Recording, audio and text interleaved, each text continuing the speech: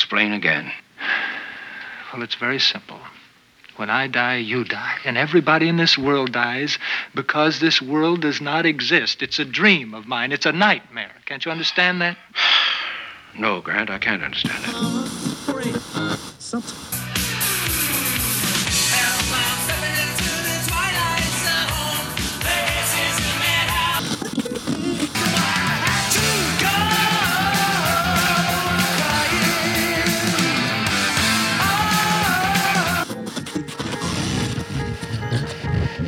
Come on, we're gonna go for a joyride.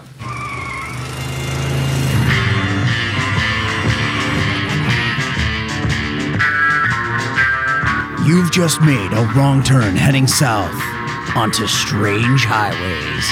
Enter death's waiting room, if you dare.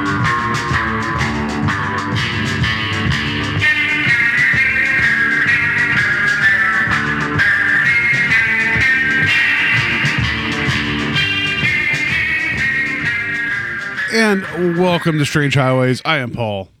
And I'm Kevin. And I hope you guys didn't, I don't know, take any weird bets last week and cut your vocal cords or get out of any helicopters dangerously. It was a messed up time. I hope you guys got through it. Yeah, I was going to say, I hope you guys enjoyed the silence. Yeah. They probably preferred it to the 6 days between episodes. Yeah, it's all I ever wanted. It's all I ever needed. That's not even that song. So, all right. So this episode, I can't wait to talk about it. It's called Shadow Play. It's season 2, episode 26. Air date May 5th, 1961.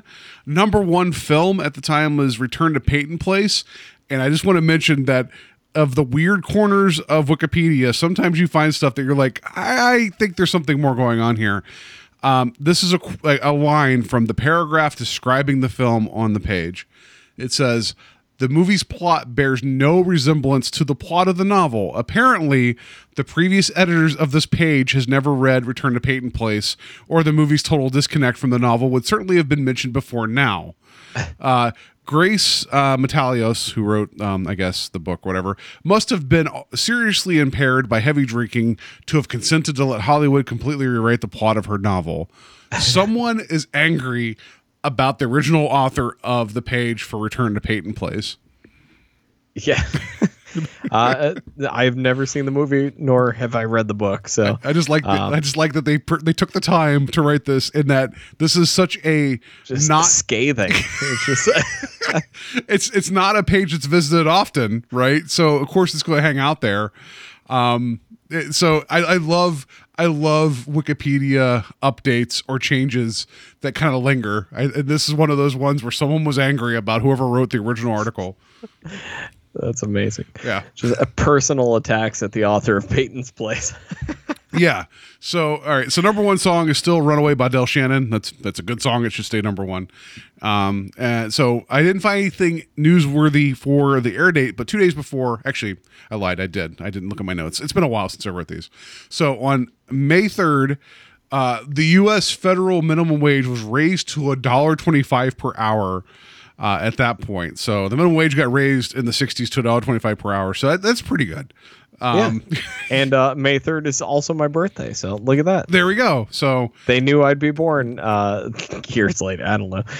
They're like, to celebrate Kevin's birth, we're going to get people $1.25 an hour. That's like 25 years later. Yeah. So May 5th.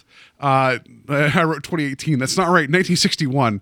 The Mercury program at 9:34 a.m. Alan Shepard became the first American in space as Freedom 7 lifted off from Cape Canaveral. Shepard's rocket reached an altitude of 150 miles without achieving orbit and was recovered 19 minutes later by the aircraft carrier, the USS Lake Champlain. That's not all important. Alan Shepard was in space, shows they were taking steps, getting closer to what would eventually happen. That's pretty exciting. Yeah. And I like that we cover all the space history on the show because eventually it's going to pay off. Eventually, yeah, it's the long game. And Alan Shepard was paid $1.25 per hour for his services as an astronaut. Got paid less than the dinosaur a few episodes ago. Right? To actually go into space. Cool. So we'll jump into cast and crew here. This episode was directed by one of our favorite directors on the Twilight Zone, John Bram, who directed Time Enough at Last, Judgment Night, Four of Us Are Dying, Mirror Image, Nice Place to Visit, and most recently, Mr. Dingle the Strong. So we'll get into our thoughts on. This is a big step up for him from Mr. Dingle the Strong as far as visuals, but we'll get into that. This episode was written by Charles Beaumont, which I'm very excited about return for him. It was based on a short story by the name of Träumerei, which is German for daydream, that was published in a science fiction magazine called Infinity Science Fiction in February 1956. And I did get a chance to check out that short story. So I'll probably speak about that when we get to the end of this plot. It's pretty similar. It seems like he didn't like some of the decisions he made when he wrote the short story. So when he wrote the teleplay, he corrected the problems with it. And the ending of the short story goes a little bit to more surreal places that probably would have been difficult for them to do for this show. So that's probably another reason why it got changed, but it's pretty similar overall. Okay. I'm interested to hear where that went. So that'll be cool. So who do we have acting in this wonderful affair? Yes, we have Dennis Weaver, who plays Adam Grant. His biggest role was McCloud, Sam McCloud in the TV show McCloud. Obviously, this was his only Twilight Zone appearance. He was also in A Touch of Evil with Orson Welles and Charlton Heston, and had a pretty big reoccurring role on Gunsmoke. Yeah, and he was also in Steven Spielberg's first film, Duel, playing the lead. Yeah. Being chased by an anonymous truck driver. Which, if you guys not seen Duel, it's for a TV film, which was also based upon a Richard Matheson screenplay. So there's another Twilight Zone connection. Mm-hmm. It punches way above its weight. It's a good film, and Dennis Weaver is good in it. Jaws with a truck. Yes, truck Jaws coming soon. Yep. So definitely the biggest actor in this episode. Next up, we have Harry Towns, who plays Henry Ritchie, who we talked about as the lead character in The Four of Us Are Dying, also directed by John Bram as Arch Hammer. So go back if you want to hear us cover his filmography, mostly TV work, if I'm not mistaken. Johnny Midnight. But we'll move on. There we go. Yep. Next up, we have Wright King, which is a sweet name. I would go by The Wright King. Or for my entire life. if you're being called in school, it's like King Wright. That's correct. Absolutely. Yeah. Or if you don't like the way he's behaving, you call him Wrong King. Oh. Yeah. So he plays the editor in the episode, Paul Carson, and he was in one other future episode of The Twilight Zone. He was also in Planet of the Apes and the TV movie Helter Skelter, which I am sort of a fan of. It's not the best thing, but it's interesting. He was also in Charles Manson. Invasion of the Bee Girls. So just want to point that out there. That's a classic sci-fi film. I mean, I feel like people were really worried about Bee Girls at one point affecting the world, and this film was just, foretelling what would happen when the Bee Girls invade. So I think he was really doing a service. Yeah. There's It's a strange movie. I've seen the trailer. They show that Vinegar Syndrome just put that out on Blu-ray last year, which is a strange choice. Well, whenever Alamo Drafthouse was showing when they let Roar play, right? I think when you and I went to go see it at the Cleveland Cinemas, I think they played the trailer for this in front of Roar. If I remember. Yeah, you're right. Yeah. Yeah, but Vinegar Syndrome, they did just put out that Blu-ray, I think. Well, I got to see it. I got to know how the invasion turns out. Well, good news. Cinema Wasteland is coming up here in Cleveland. So, oh no, they put out the Bees. Okay, wrong one. How could I mistake those two great films? We'll move on then. So next up, we have William Edmondson, who plays the character of Jiggs. He was also the bartender in What You Need. So I believe we talked about him on there. Not too much to talk about in his filmography, though. He just berated that pitcher at the bar, basically. Yeah. They just made fun of that guy and tore him down. Yeah. Next up, we have Ann Barton, who plays the wife, Carol Ritchie. and she was in Whatever Happened to Baby Jane, and she was also one of the neighbors on The Monsters Are Due on Maple Street. Hashtag Night Milk. Yes. Yeah. Not sure if we talked about her on that episode, but here we go. Ann Barton, we're giving you your due now. Yes. Next up, we have Bernie Hamilton, who plays Coley, who very short role in this, very small role. But I want to bring him up because he was in two of my favorite Fred Williamson movies, Bucktown and Hammer. And I'm sitting below a lobby card of Hammer right now. So I felt like I needed to bring that up. And this was his only Twilight Zone appearance. And then lastly, for my notes, I have Mac Williams, who plays Father Beeman, not Father Bemis. He was in the original Cape Fear, one episode of Hawaiian Eye, and this was his only Twilight Zone. I didn't pick up the Hawaiian Eye. That's on me. Yeah, so got the trifecta now. That right. So I was going to mention Twilight Zone, Johnny Midnight, and Hawaiian Eye. Bernie Hamilton. He was also most known for being the captain of Starsky and Hutch. And he was in a film. Yeah. I was so concerned about Hammer and Bucktown that I didn't even notice it. And this is a film you could probably speak to that I have not seen. Scream, Blackula Scream. So yes, he was. I wrote that down, but I was too caught up on Bucktown and Hammer. I like the Blackula series. They're goofy, but I highly recommend Bucktown and Hammer, though. Oh, I know you've talked about Bucktown before on previous works that you've done, so I'm aware of it. So I also wanted to mention, just because some weird things here. Tommy Nello plays Phillips. I'm not sure who that is. All I know is he was in a film called Cop Hater. I like that as the name of a film. Like, watch out for that guy. He's a cop hater. And then Gene Roth, who was the judge in the beginning of the episode, he was in multiple Three Stooges shorts, usually as an authority figure. So that goes back to, like, not that the Three Stooges are that far gone from the Twilight Zone, but it's definitely earlier. And then you get somebody like Dennis Weaver, who he actually appeared in an episode of The Simpsons, which I know The Simpsons are in the 28th year now. It just shows you kind of like the breadth of, like, the width of the Twilight Zone and people associated with it, from the Three Stooges up to The Simpsons. I thought that was kind of interesting. Yeah, I can totally see that judge running around with, like, a nightstick chasing the Three Stooges around. Like, yeah. So I thought that he just never had a credited role. He was just always somebody that was just upset with the Stooges and their antics. Yeah, I could see it. All right. So yeah, that's it for your cast and crew. So we should just let Sterling take it away. Adam Grant, a nondescript kind of man found guilty of murder and sentenced to the electric chair. Like every other criminal caught in the wheels of justice, he's scared, right down to the marrow of his bones. But it isn't prison that scares him, the long, silent nights of waiting, the slow walk to the little room, or even death itself. It's something else that holds Adam Grant in the hot, sweaty grip of fear. Something worse than any punishment this world has to offer. Something found only in the Twilight Zone.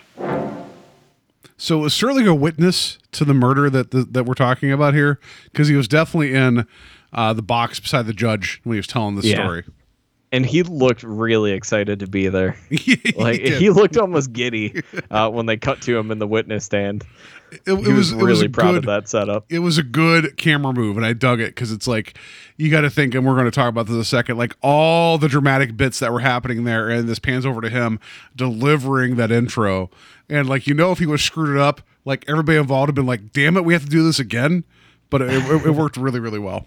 I wish he was smoking a cigarette, though. That would have been amazing. Like, the softest touch, or softest taste, Oasis. Or if he just had his feet up on it, just smoking a cigarette. Like, he stubs a cigarette on the Bible, or whatever he's like talking. Oh, it's Easter weekend this weekend. Oh, that's great. Oh, perfect. All right, so yeah, let's just get into this episode. It starts off one of the most confusing and coolest intros to an episode ever. I'll just say that. I'm going to preface this episode as well by saying this dialogue and character introductions, they happen so fast. It really takes a little while to figure out what's actually happening within the first, I would say, 10 minutes of this episode. Absolutely. Yeah, and I thought maybe I just was zoning out, but I went back and watched it again, and this thing moves at a breakneck speed. And there's not much information given to you, but they just move past people, and you don't know who's actually going to be a main character when you see them in the courtroom. So it starts out, there's two men sitting at a desk, and it's all dark around them. It's a fantastic shot, and we know from past episodes, John Bram came from the German Expressionist movement, so we've seen this dreamlike atmosphere, especially in stuff like Judgment Night and Time Enough at Last, Mirror Image and stuff. It just looks fantastic. And slowly the lights come on and it reveals that you're in a courtroom and the jury's walking in.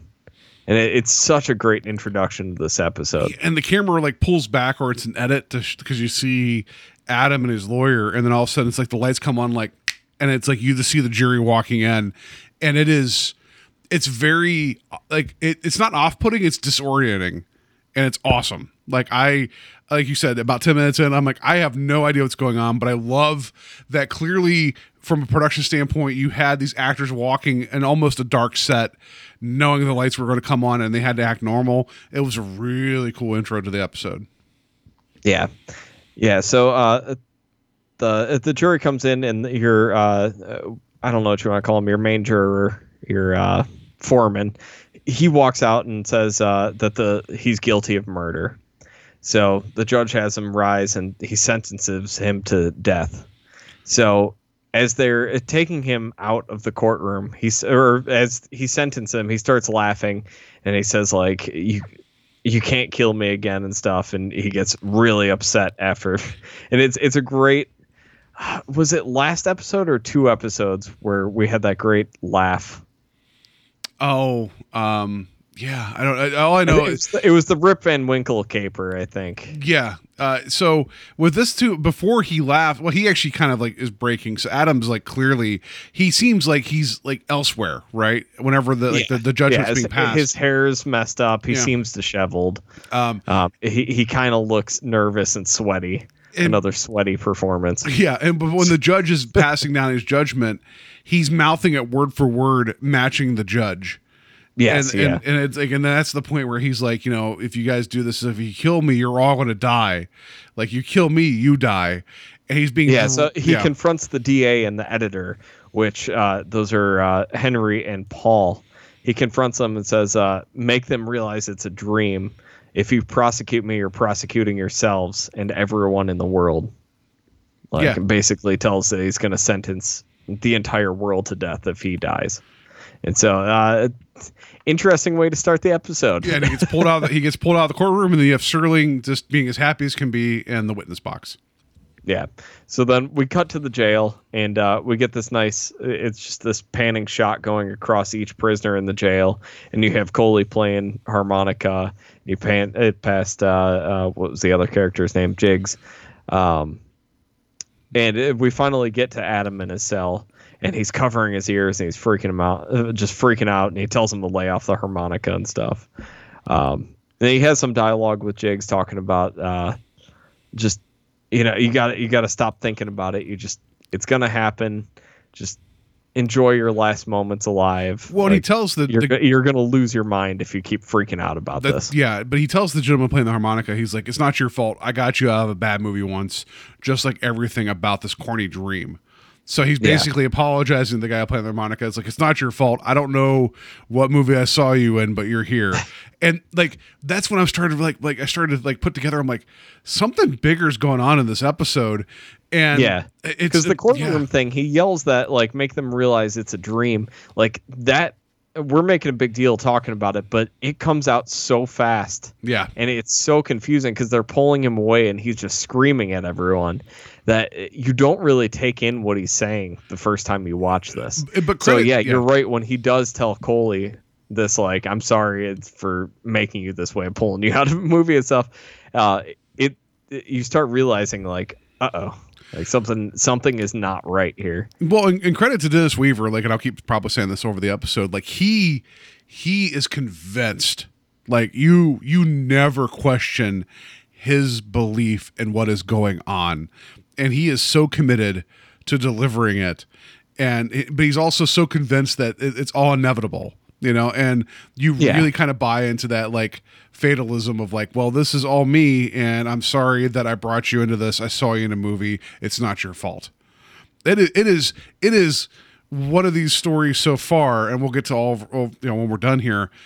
This one feels light years ahead of some of the narratives we've gotten so far in the Twilight Zone. Yeah. And that's the thing, like, we talk about, like, bad twists and tacked on twists and stuff. There is a twist in this episode, but he's so convinced of what's going on that you know what the ending is going to be from the beginning. But the journey to get there is so fantastic. It's so great that, I didn't even care that I knew the ending. There was one little piece of doubt, and we'll get there when we get to the part of the plot, that I started thinking, like, maybe he is crazy and maybe this is him just trying to get out of the death penalty. But, like, for the most part, you know that he's not crazy when you're watching this.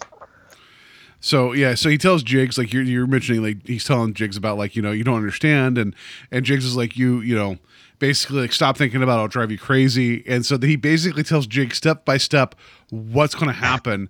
And there's a wonderful split screen effect that's very dreamlike of him explaining the process of being walked to the electric chair.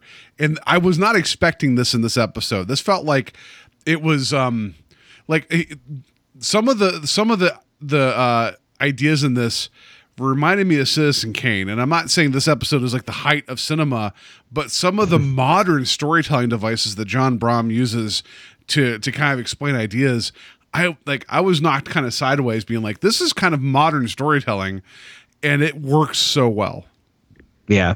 And interesting thing is that Dennis Weaver's character a lot of times is almost looking straight into the camera as he's either talking about the dream or talking about the going to the electric chair, and it's definitely off-putting. But I like how Jiggs is like, shut up, just stop talking. And he's like, no, you opened this box. I'm going to tell you what's going to happen. And he goes through the whole process of explaining what happens about going to the electric chair, and then being the whole thing about like you don't expect everything the way it feels. And he says something about like when they put things down, it's initially cold, but then like it's just, he explains step by step what it is meant to be electrocuted. And Jiggs is kind of like bothered by it. Even down to the smell of the hood that they put over you. Like those specifics, not just like walking down the hall and getting strapped into a chair, like specifics, like smells and the feels. But yeah, and then it gets to the point of the description where they pull the switch to electrocute you, and it does a fast cut over to sizzling steaks being pulled out of an oven, which is some really black comedy for this episode. Which I didn't realize. An otherwise very serious episode. In the second time I watched it, and this is one of those episodes, even after you know what's going on, I feel like watching a second time warrants, because once you figure out what's going on, that cut is so fast and immediate, and the sound of the steak sizzling out of the oven is just, it is, like, I was watching this with headphones on, it bothered me, you know, and it felt like a modern. It made me laugh. I don't know what's wrong, but because it was a sudden loud noise. It's a good cut, absolutely. Yeah. But it's like, it's a very modern edit, you know, and it was like, and I keep saying modern as in like this thing's primitive and Stone Age. It's not. It's just that, like, I'll be honest, like, once they did this transition, I didn't know that the story they're telling was going on like alongside Adam in prison.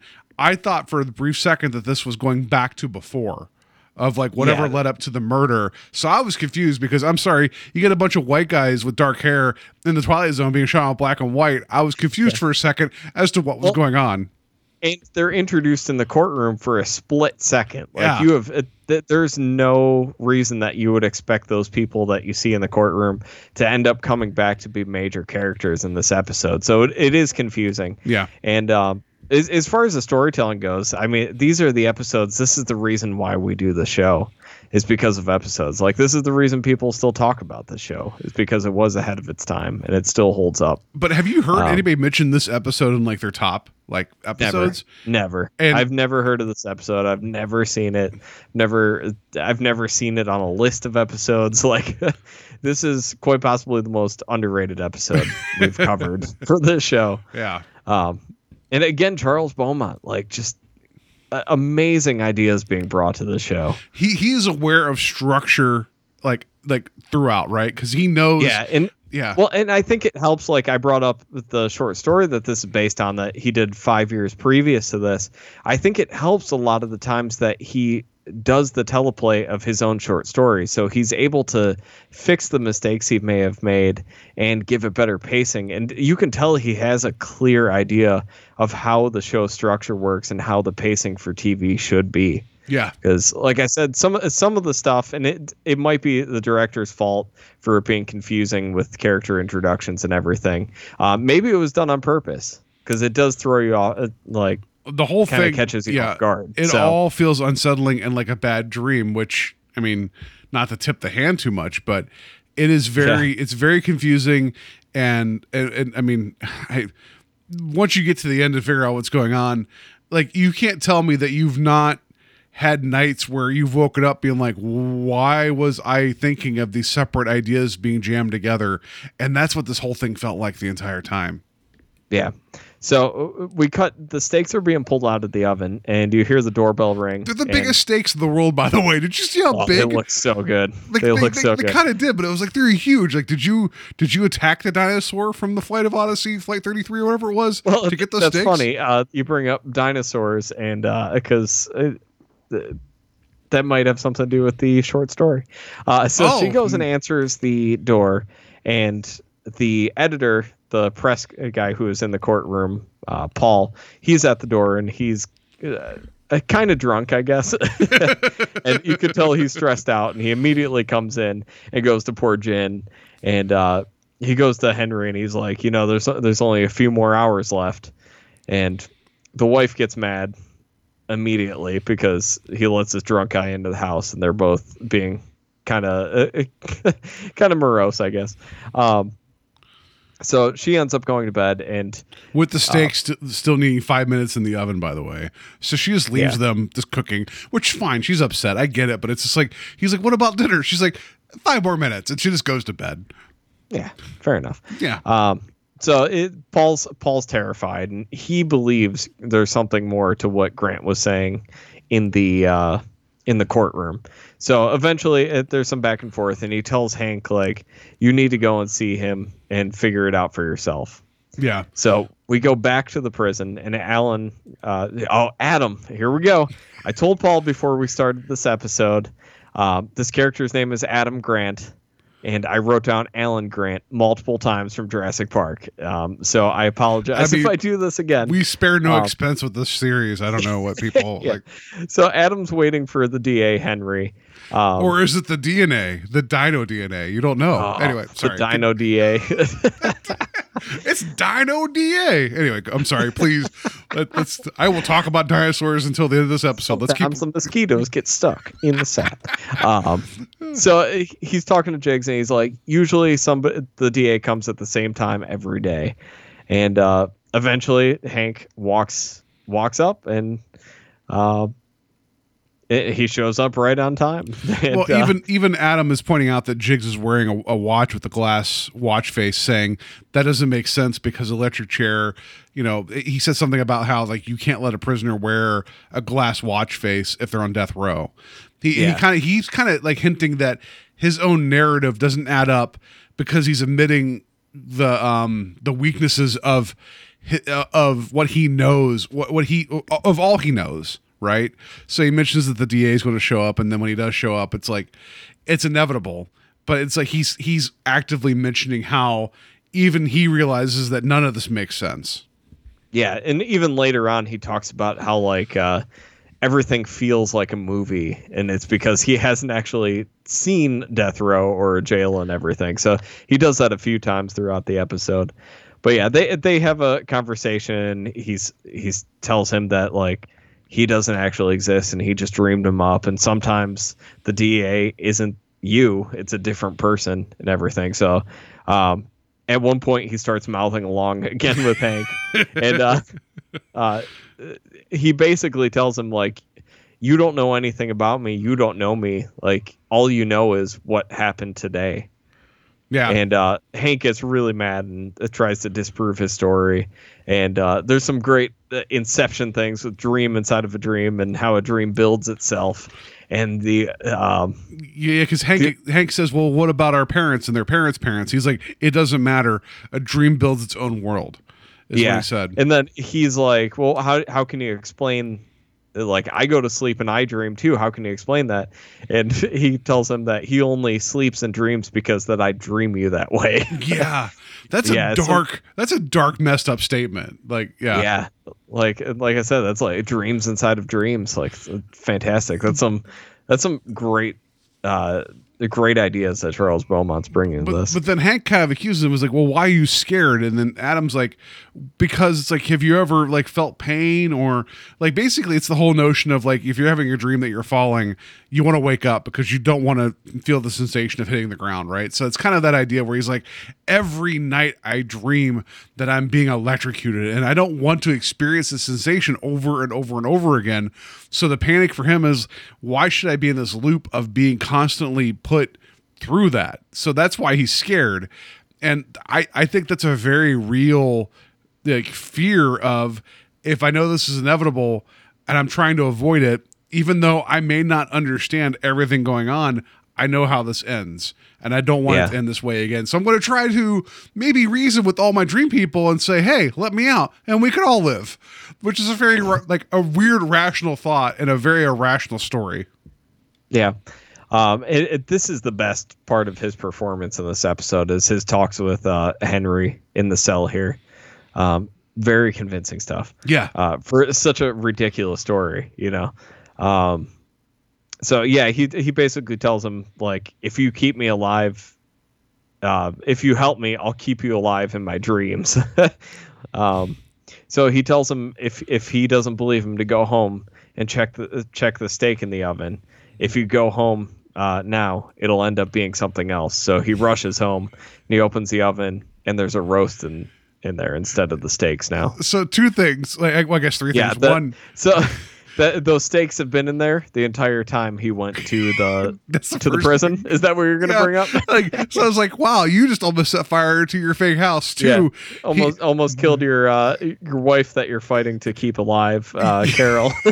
Two, almost burned the house down with her in it. It is the most dramatic moment I'll ever see someone staring at a roast in an oven with dramatic horns cutting to commercial. I think I'll ever see in any TV show. It is very dramatic. He's just like, he pulls it out and like Paul's like, what's going on? He's like, that's a roast, and then it goes to commercial, and I'm like that's a dramatic roast. And then three, like the way he delivers it too, he's like, that's a roast.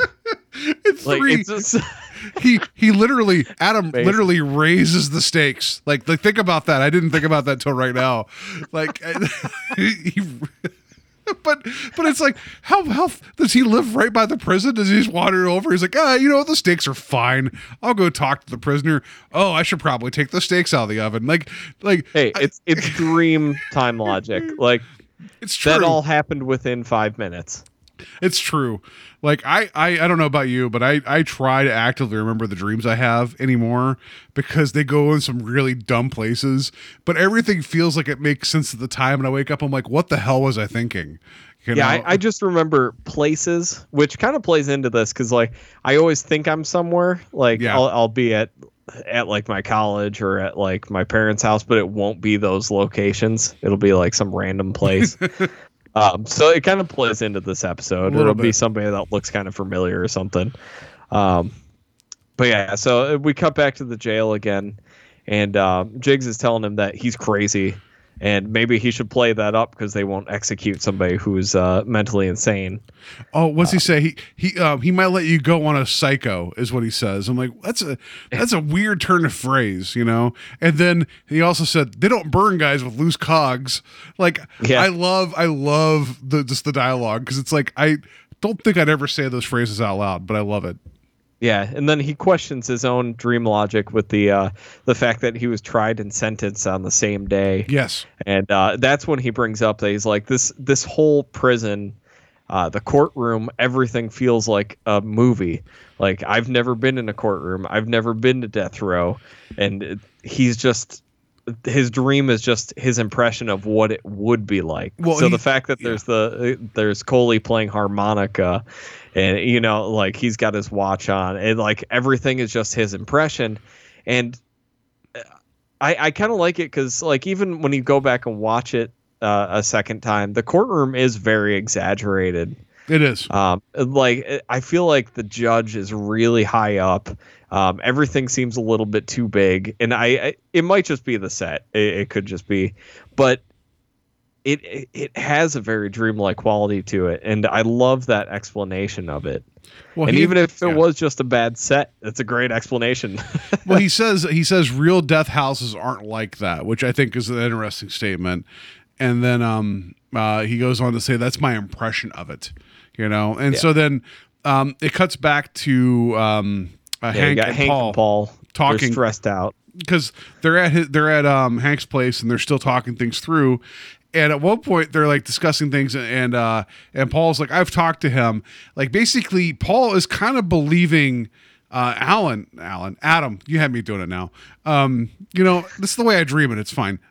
So Paul is rattled because he's like, maybe this guy isn't crazy, and they keep saying over and over again that like basically they did like a psych profile of him, like it's implied that like he's rational.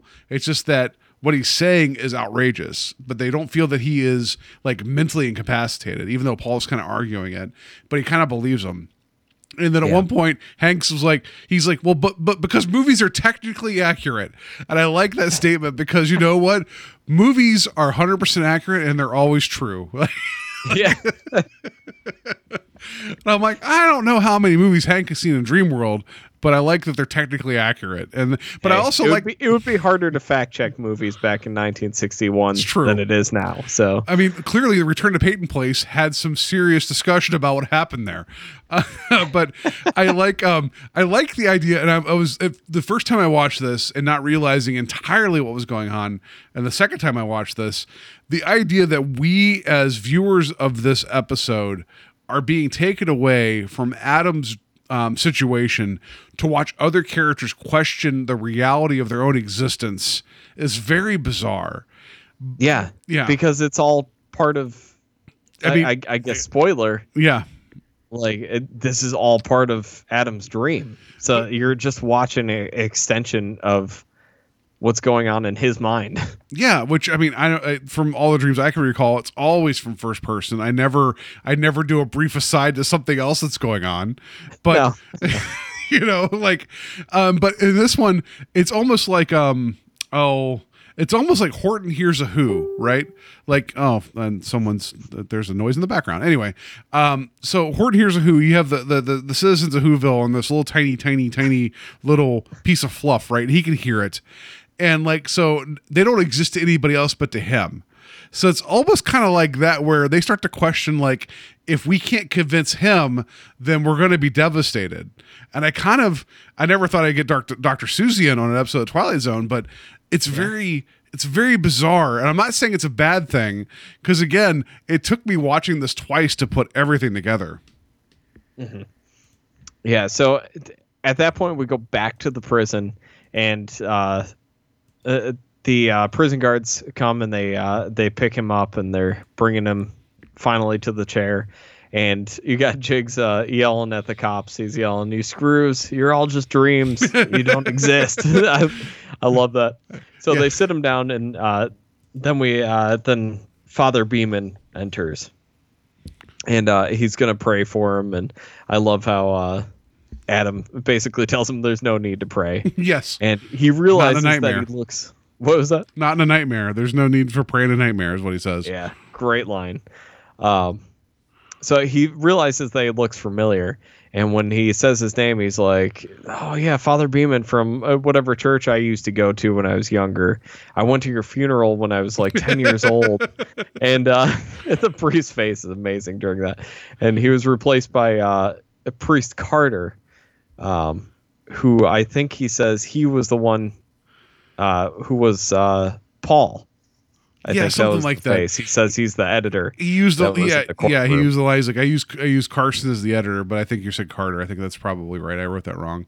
I don't know, but yeah, I Carson, had Paul Carson. He's like, I misunderstood that as the editor of his story at the time watching this, as opposed to the editor of the paper. And I was like, wow, that's really they had meta. a press table in the courtroom. Yeah. There's a thing that said press, so he was like the news editor that was in the courtroom. Yeah, I like that Father Beeman just kind of looks at him and has no response and just does the Stations of the Cross. And then this leaves, and that's it. Like, he's like, I don't know what to do. I guess I'm going to cross you. I'm out, and that's the that was it. Yeah, so he's trying to like figure out who the other people are, and they finally lead him away. And we cut back to Paul and Henry, and it's like 2 minutes to midnight, which I think is an interesting time to pick. For the end of basically the world.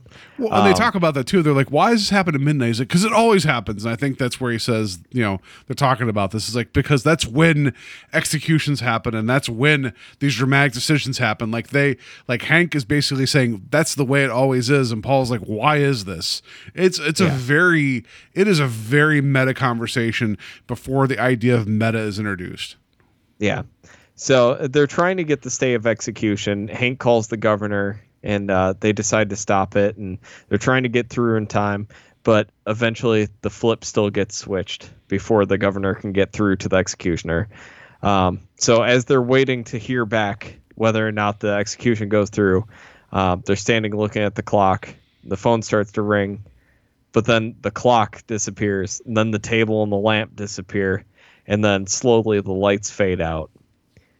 And then the camera comes down in the darkness, and we go back to the beginning of the episode again. We're back in the courtroom. I was gonna say, this time when the lights come on, do you want to go through the reveal here? No. Carson is the head of the jury, and then Jiggs is the judge, and then somebody completely different is the editor. So it kind of leans into what he was saying about how the faces change, but the story doesn't. Yeah. Yeah, so you find out that he's still stuck in this nightmare of being put to death every night. One of the darkest endings we've had in the Twilight Zone. Yeah, literally. They turn the lights out on him. I was going to say that I Am's disappearing living room. Like, that was kind of an interesting tell about like reality rearranging itself because it's a dream. And then once you figure out what's going on, you see the same actions play out where like judge asks for the foreman to deliver the verdict.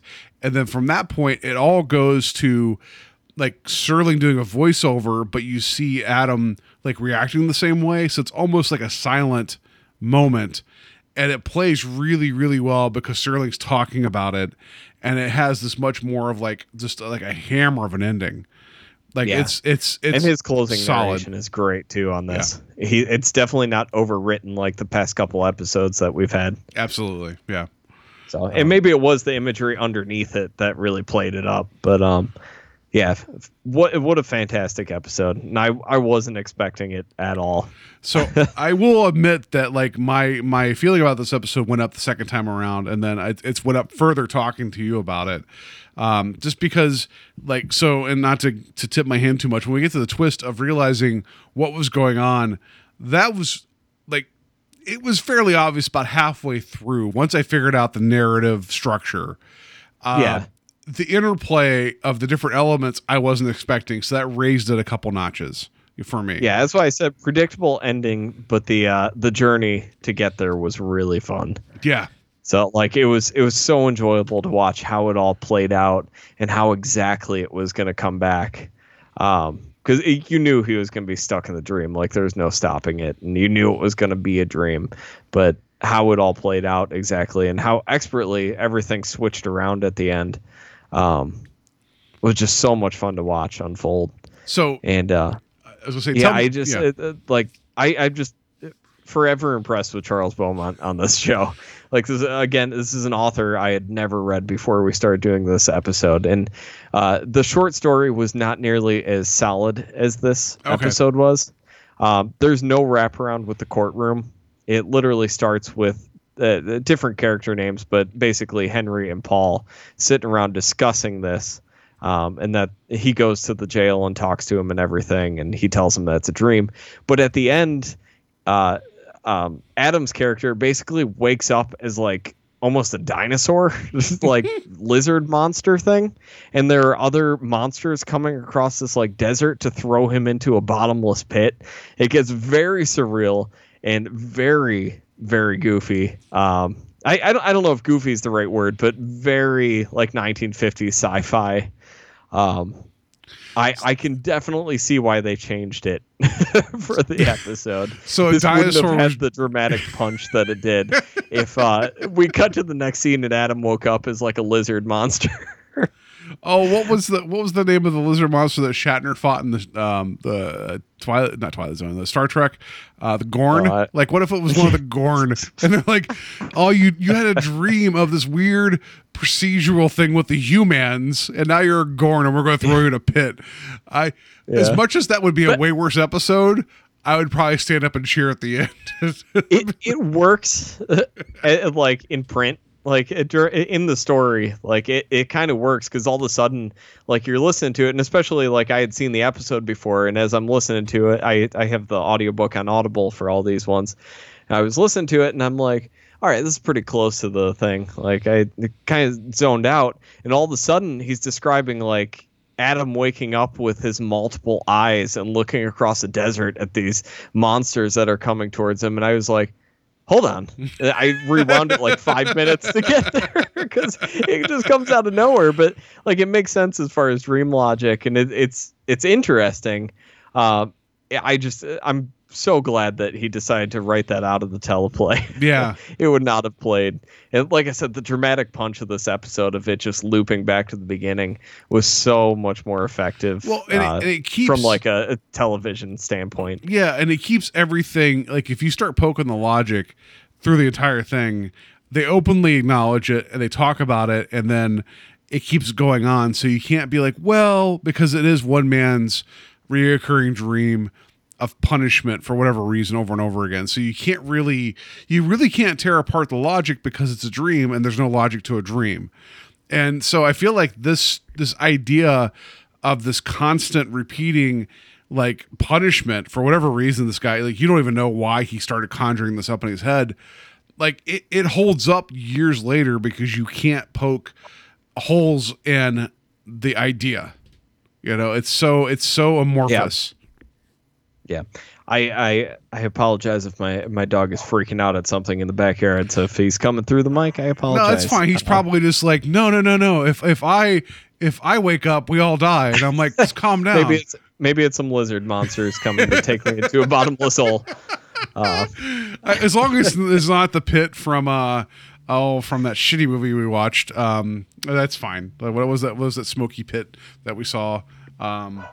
The one for the show. Yeah. No. Why can I not think of the movie? What's the name of the movie? Encounter with the Unknown. As long as it's not that smoky pit from Encounter with the Unknown, I'm okay with it. So, wow, that says a lot about that movie. That a month or 2 months past talking about it, we can't even remember 7 the times title. 7. So, a couple things I want to take from this episode. One, you didn't even mention the greatest bit of dialogue in this episode. Whenever Hank's talking to Paul, he's drunk and he's like so like just gone. He says to Paul, "Oh, shut up, Paul." That's the greatest. Like I now gift that to you and to everybody who listens to the show. As I'm rambling, you could just tell me to, "Oh, shut up, Paul." And I will keep that forever. So if I feel like I'm going on too long, I might have to program that into my mixer so I can press it on my side. I just like how like just very matter of fact it is like, "Oh, shut up." Yeah, that was eclipsed by the it's a roast.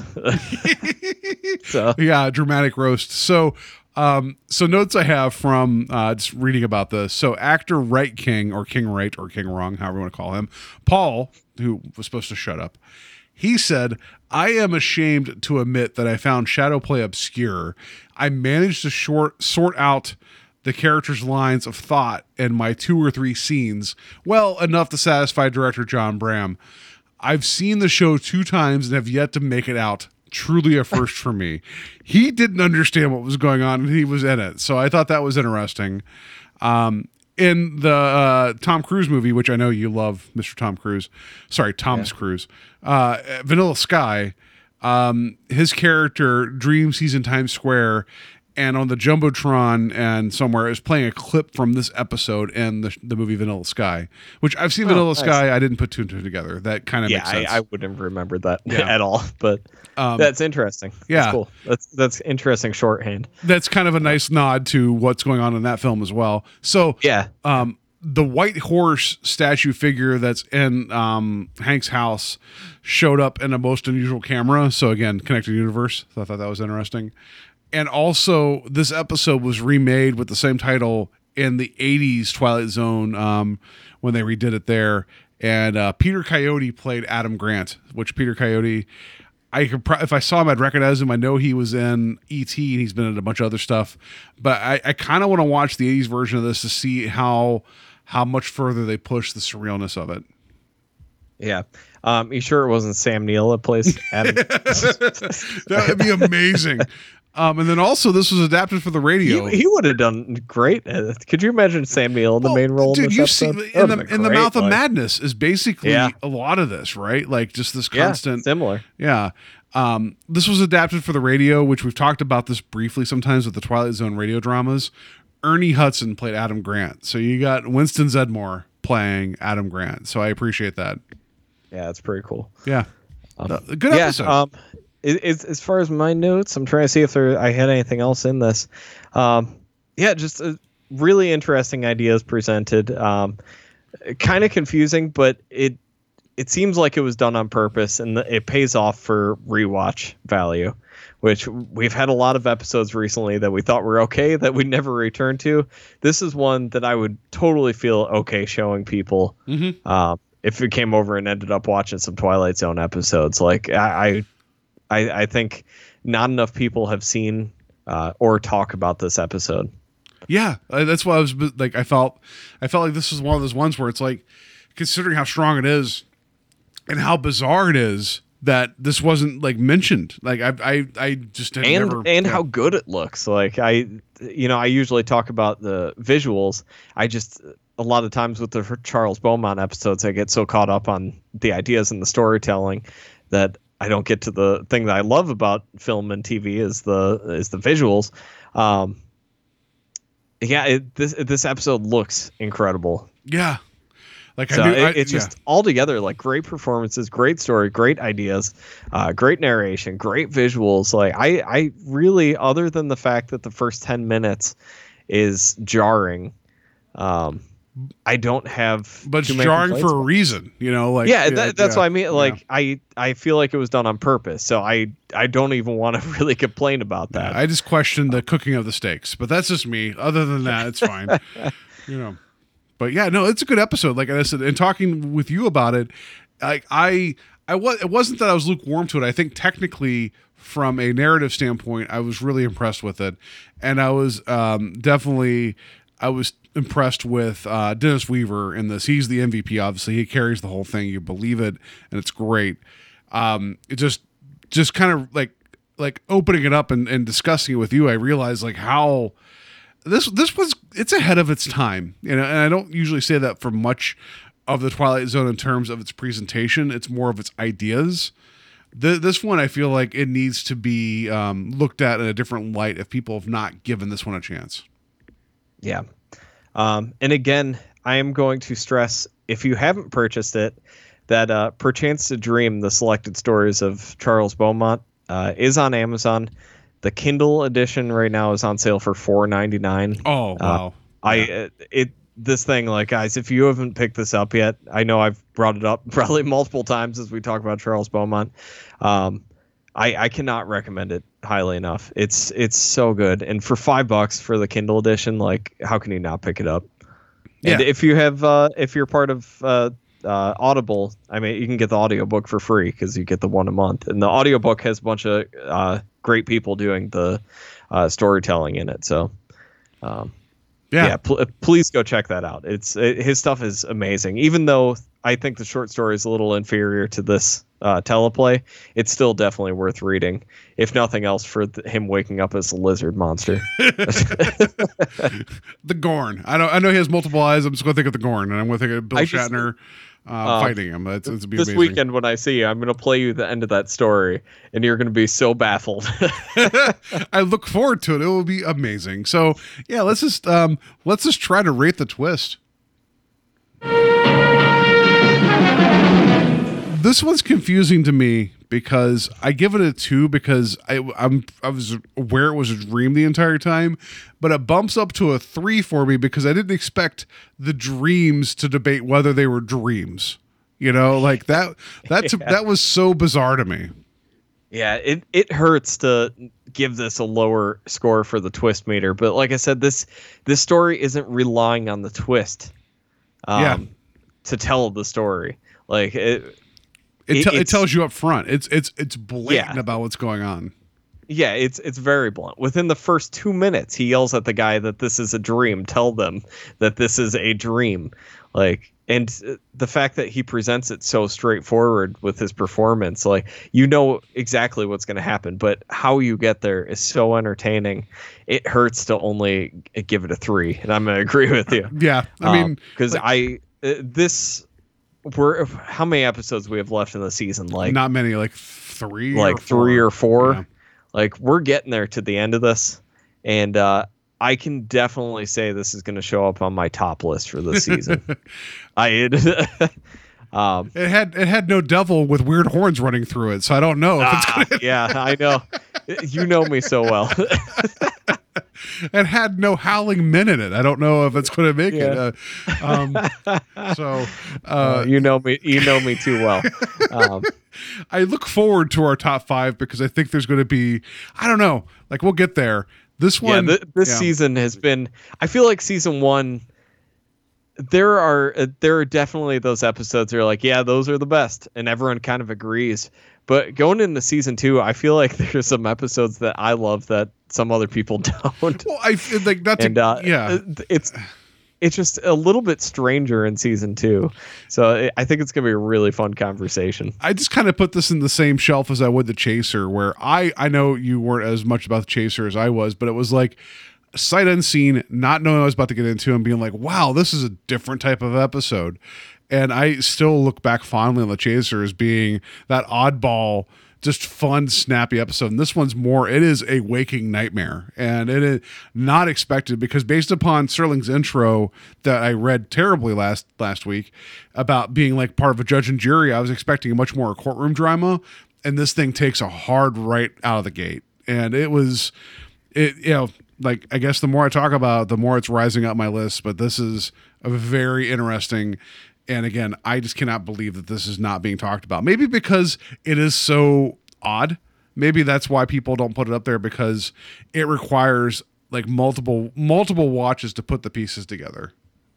Yeah. But hey, you've had time to watch it at least twice, right? It's been out for 50. That's true. Years. You know. So, I mean, it's rated pretty highly.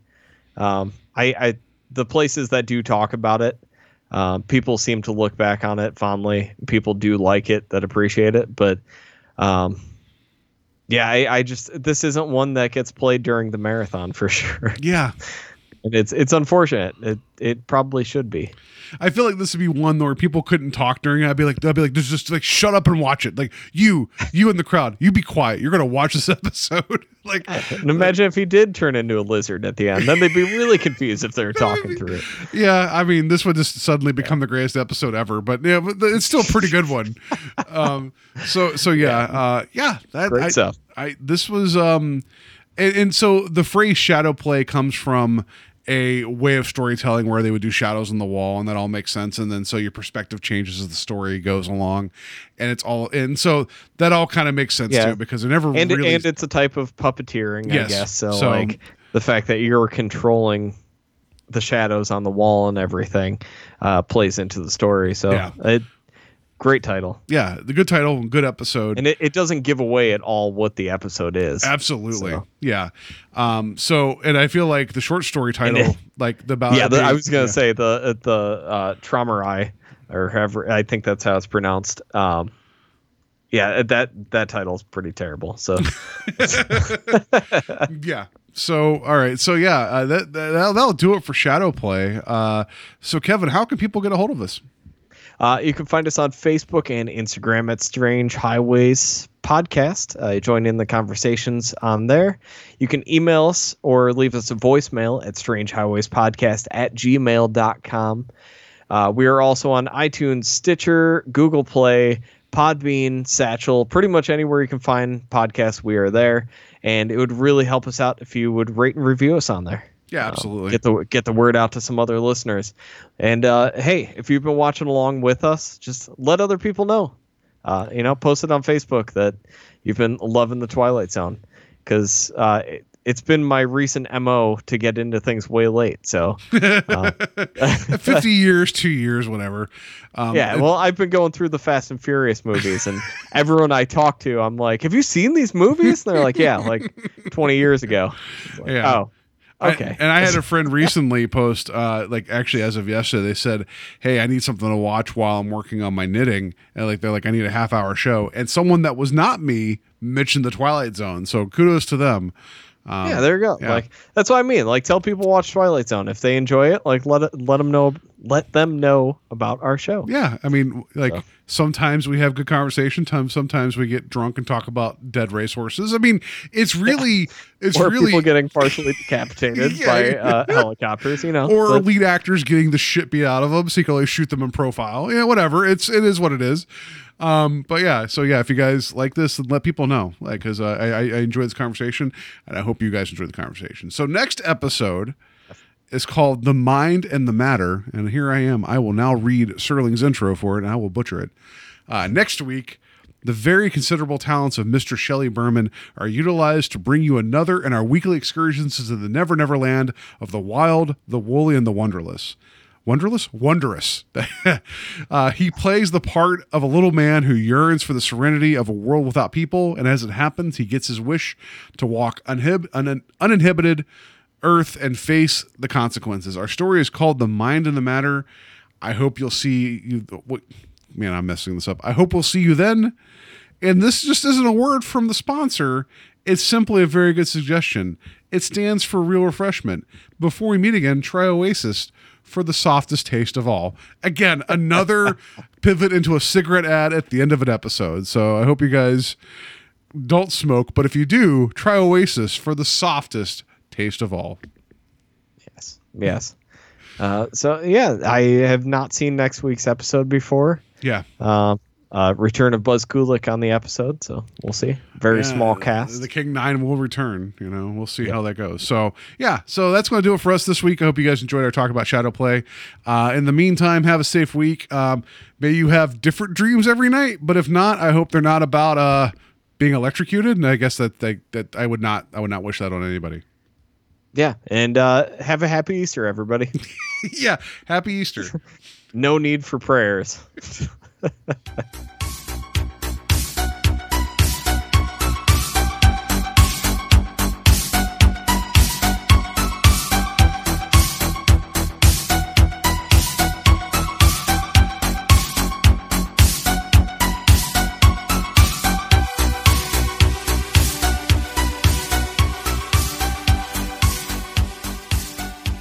Madam, I'm a poor lost traveler seeking food and lodging for the night. You're loaded. Hank, I've just been insulted by your wife. She says I'm loaded. Well, aren't you? That has nothing to do with it. Oh, shut up, Paul.